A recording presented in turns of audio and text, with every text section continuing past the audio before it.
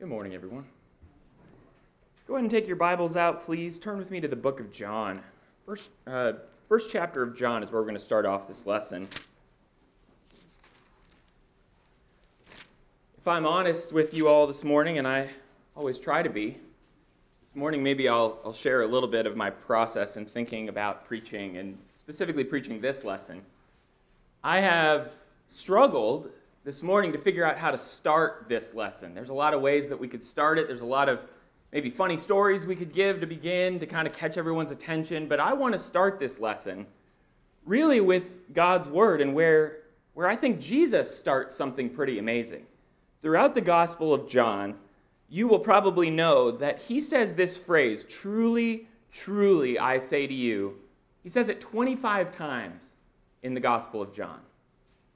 And that's really interesting because if you want to sit down and study something about Jesus and his words, maybe someday it would be good for you to study the "truly, truly, I say to you" statements that he makes.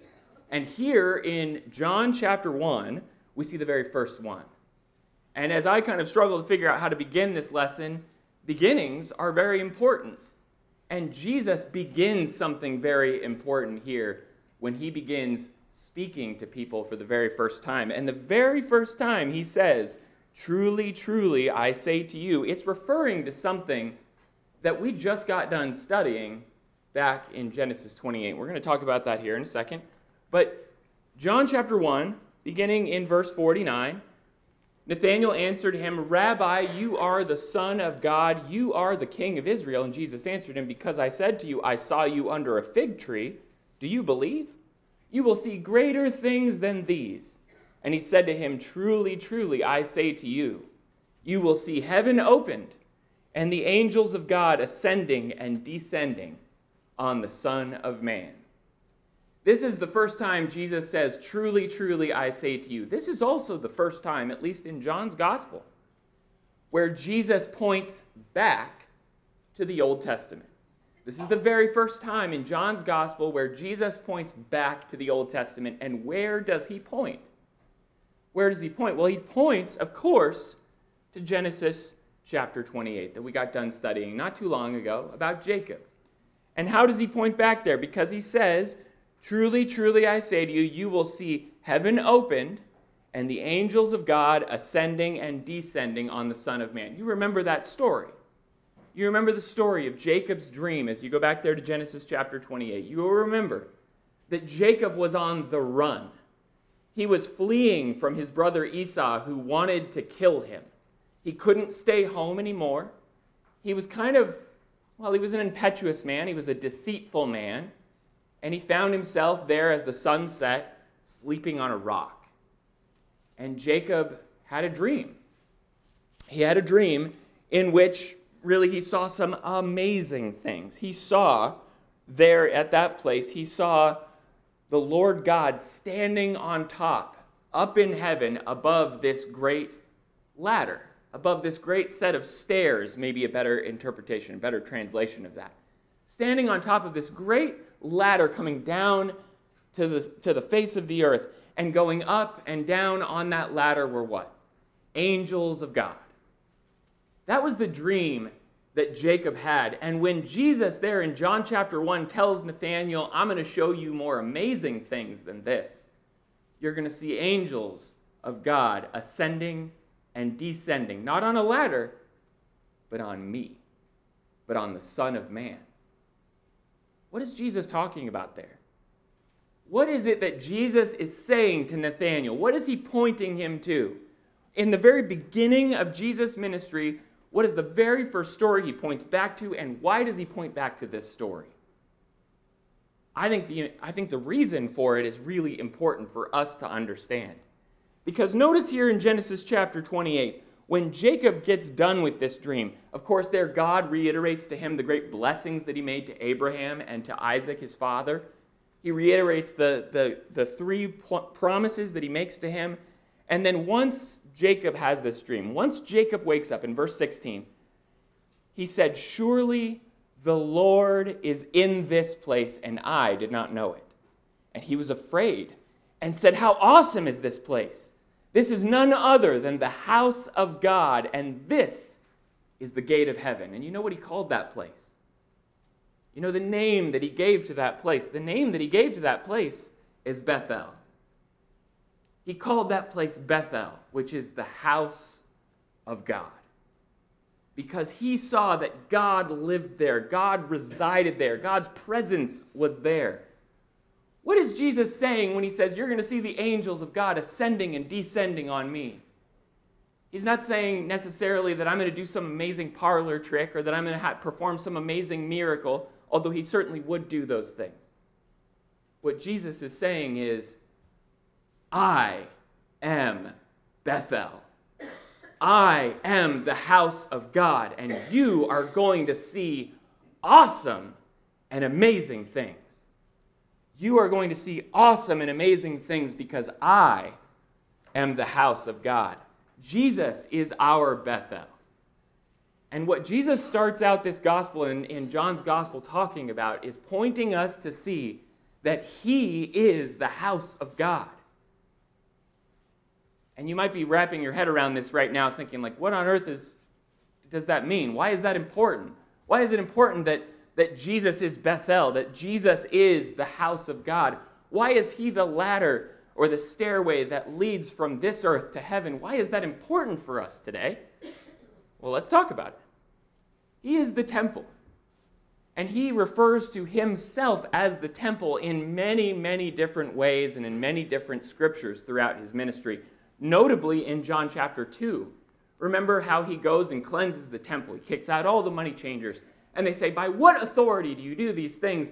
And Jesus says, you destroy this temple, and I will raise it again in how many days? 3 days. I'm going to raise up this temple in 3 days. Now, what was the temple? The temple is the house of God. The temple is the dwelling place of God. In the Israelites' mind, they were thinking that this is where God dwells. And what was Jesus really talking about? Not the temple, the physical structure made by man. In fact, there in John chapter 2, John helps us to understand that Jesus was not talking about the structure of the temple. He was talking about his own body. But they're one and the same, don't you see? The temple of God, the house of God, the dwelling place of God is Jesus Christ. As much, even more so than it ever was, the physical structure made by man in Jerusalem. Jesus' body, Jesus himself is the temple on earth, the dwelling place of God. And that's amazing. He is, as Colossians chapter 2, verse 9 says, he is the fullness of deity in bodily form. If you want to know what God looks like, if you want to know what God would do on this earth, you just have to look to Jesus. Jesus is the house of God. God dwells in his Son, Jesus. And so when Jesus says, you will see angels ascending and descending on the Son of Man, what he is saying is, I am where God is. And I'm bridging the gap. I'm making the connection between this earth and heaven.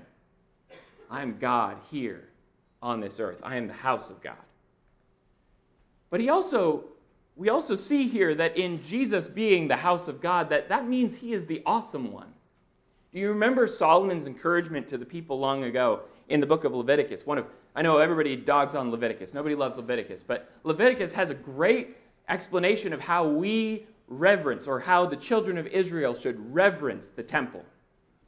Don't come around the temple just talk in any kind of talk. Don't come around the temple just be in any kind of way. You revere the presence of God at the temple because that is a special place.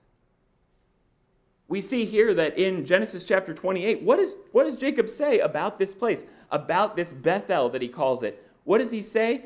He says, this is an awesome place. Now, we in our society, I'm guilty of it. I'm a child of the 80s, right? Awesome was just in my vocabulary. Awesome. This is so awesome. You know, I say that all the time. But really, it's meaningless until I see it against the awesome nature of where God dwells. The awesome nature of who Jesus is.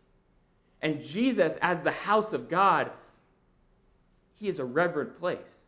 He is an awesome person here on this earth. And in fact, so much so that as the two men from Emmaus were traveling with Jesus in Luke chapter 24, verse 32, what did they say to themselves after he disappeared? After he was revealed to them to be the Son of God and then disappeared, they said, "Truly our hearts burned within us."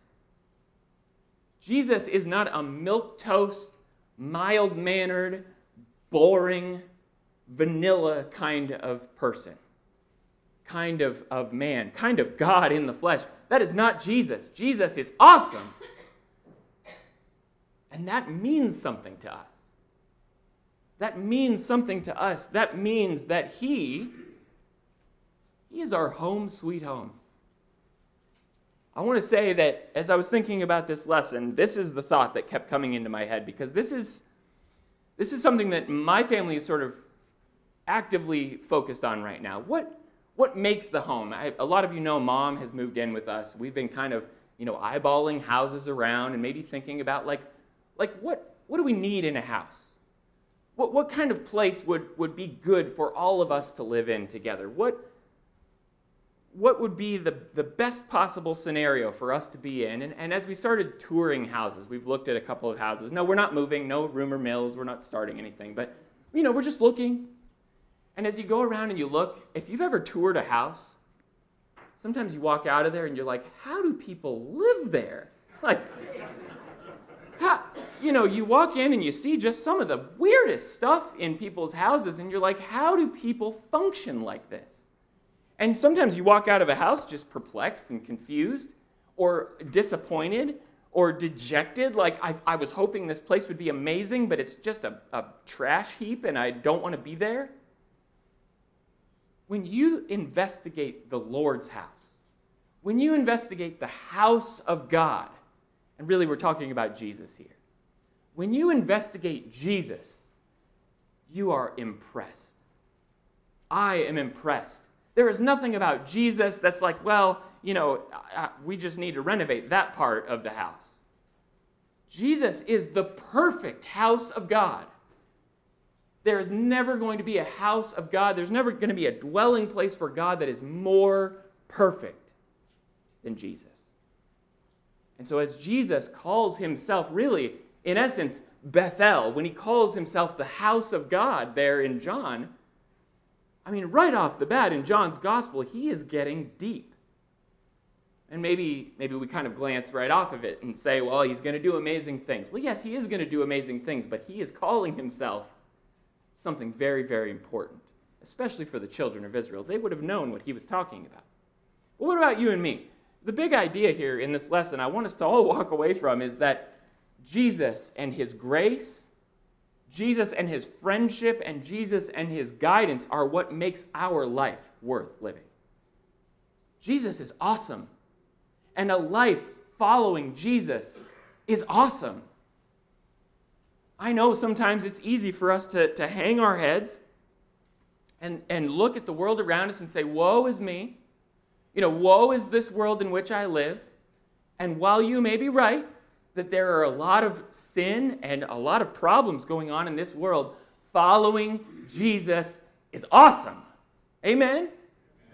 It's awesome. A life dedicated to the Lord our God is amazing. Let us never forget that. Let us never convey only to people the challenges. Let us make sure we start by being good marketers and saying a life with Jesus is a life that is filled with great things.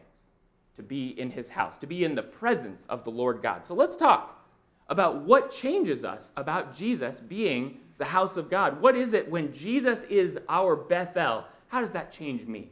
How does that change you? Well, first it starts with his affection. First it starts with his grace. If you go back to the story there in Genesis chapter 28, when you think about Jacob, did Jacob do anything that was particularly amazing that God might have wanted to reward him for?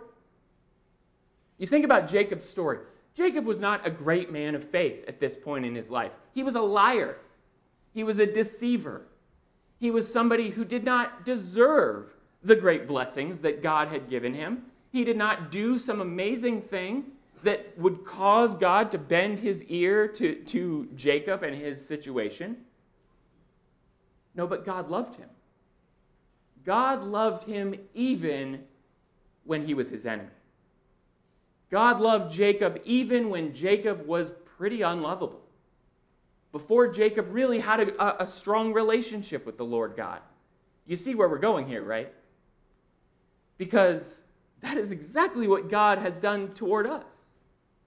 Jesus came to this earth. The house of God, our Bethel, came to this earth graciously as a gift for us that we did not deserve. Jesus came here because God so loved the world that he gave his Son, that anyone who believes in him can be saved. That's why God sent Jesus.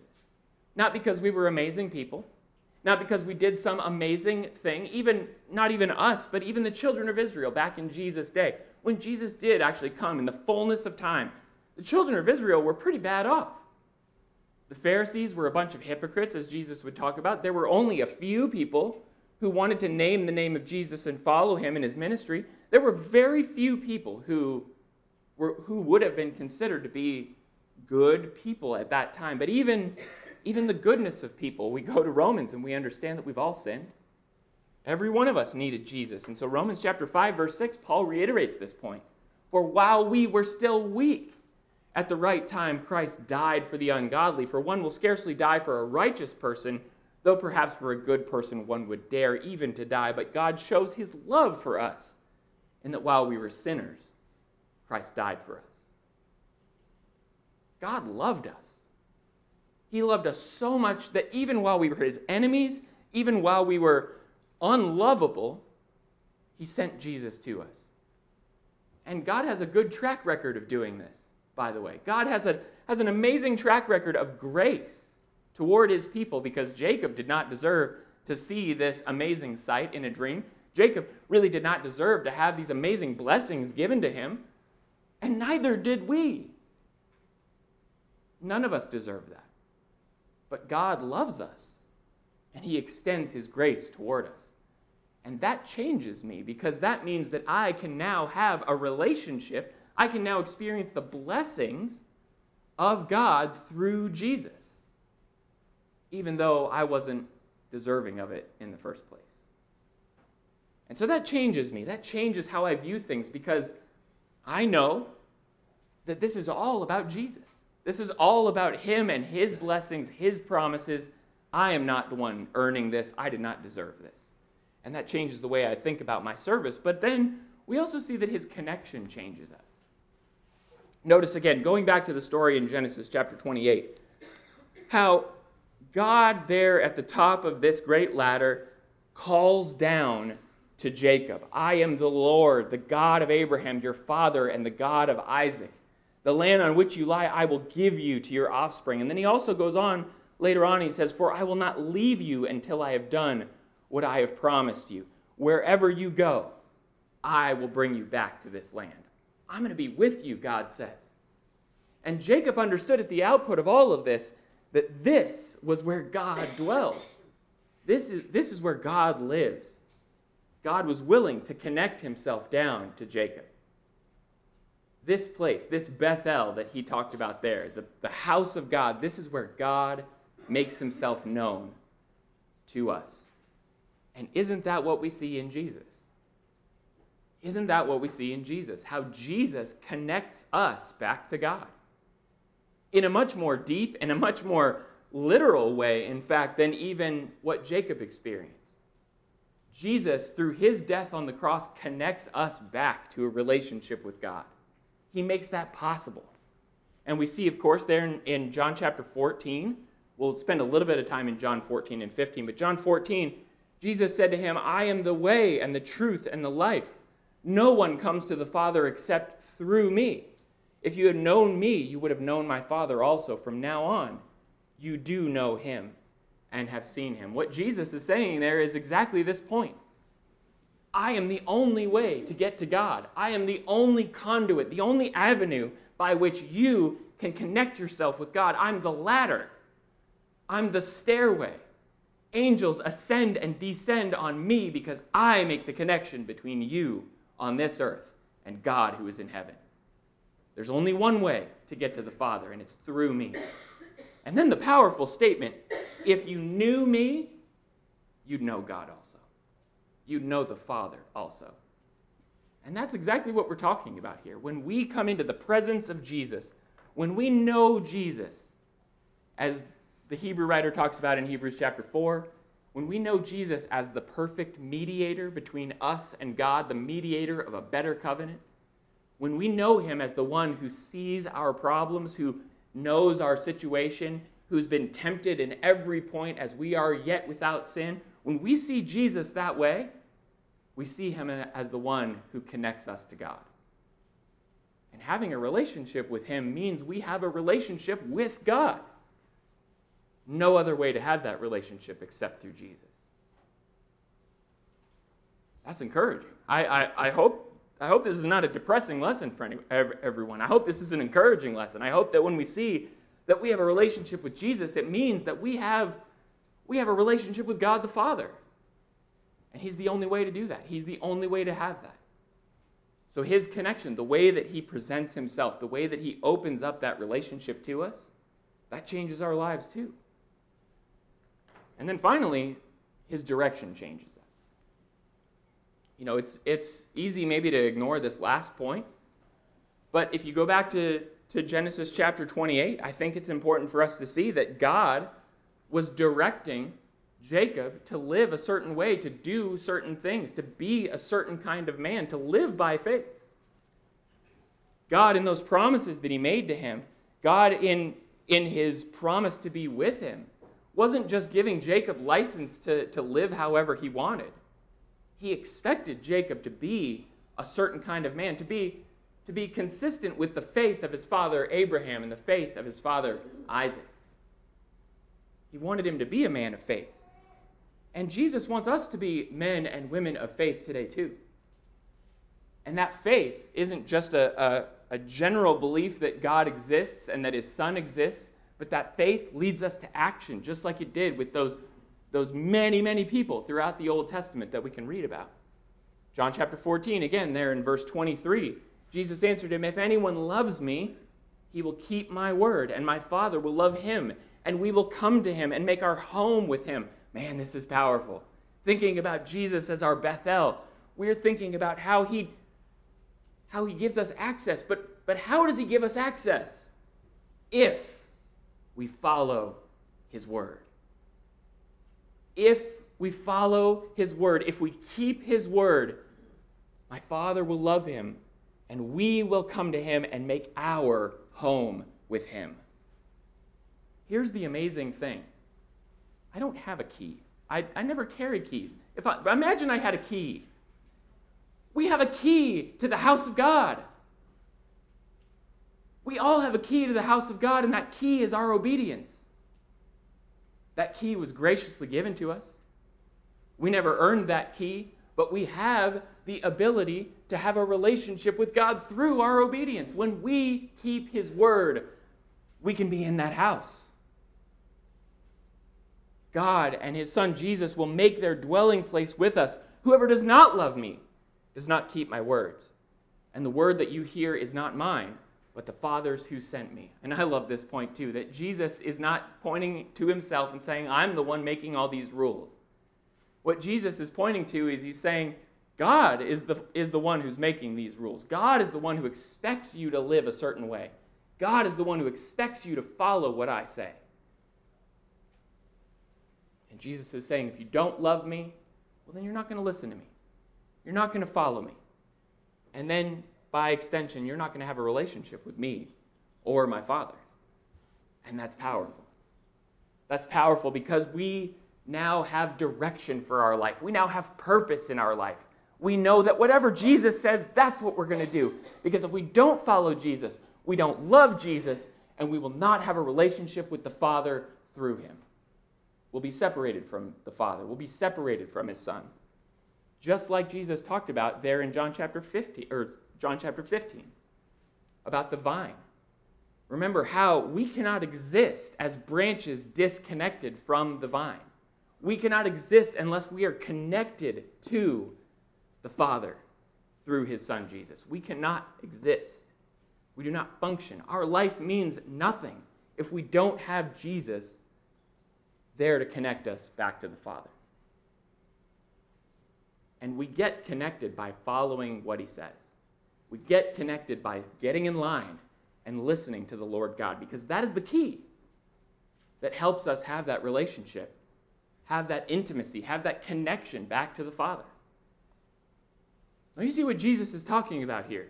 Right off the bat in John chapter 1, he's saying, look, I told you, Nathanael, that you were going to see amazing things. I said, hey, I saw you sitting there under the fig tree, and that was enough for you to believe. And I think Jesus was impressed by his belief there. But Jesus goes a step further, and he says, you're going to see deeper things. You're going to see more important things. You're going to have more of a reason to believe in me. Not only because you're going to see amazing things, but you're going to come to some amazing understandings of truth. Some awesome realizations of truth that I am the house of God here on this earth. And you can have a relationship with God through me. Isn't that impressive? Isn't that amazing that we can have a relationship with God through his Son? I know we think about Jesus, we think about his sacrifice, we think about all the things that are related to and connected to his gospel, but if you just kind of strip it all away and you see that Jesus is the house of God on this earth, that's incredible.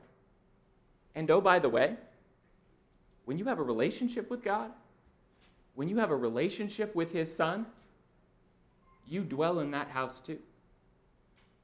You dwell in the house of God too. You are temples of the Lord God here on earth. There's a whole other lesson in that. Not only is Jesus our temple, he is the house of God, but by extension, he allows us to be filled with his Spirit. He allows us to follow him and live like him and be treated just like an adopted son as he is in the Father's house. It's amazing stuff. Being a Christian is awesome. If you get nothing else out of this lesson, I want you to walk out and think about for the rest of the week that being a Christian is awesome. And if you're not a Christian, then you don't have that kind of deep, meaningful, connected life. You don't have that kind of peace that surpasses all understanding. You're wandering aimlessly, like Jacob would have been had God not come to him. You are wandering aimlessly without taking advantage of that grace that God extends in Jesus Christ. And if you're ready to give your life to the Lord by repenting of your sins, confessing his great name before men, and being baptized, we'd love to help you with that. Please come as we stand and sing.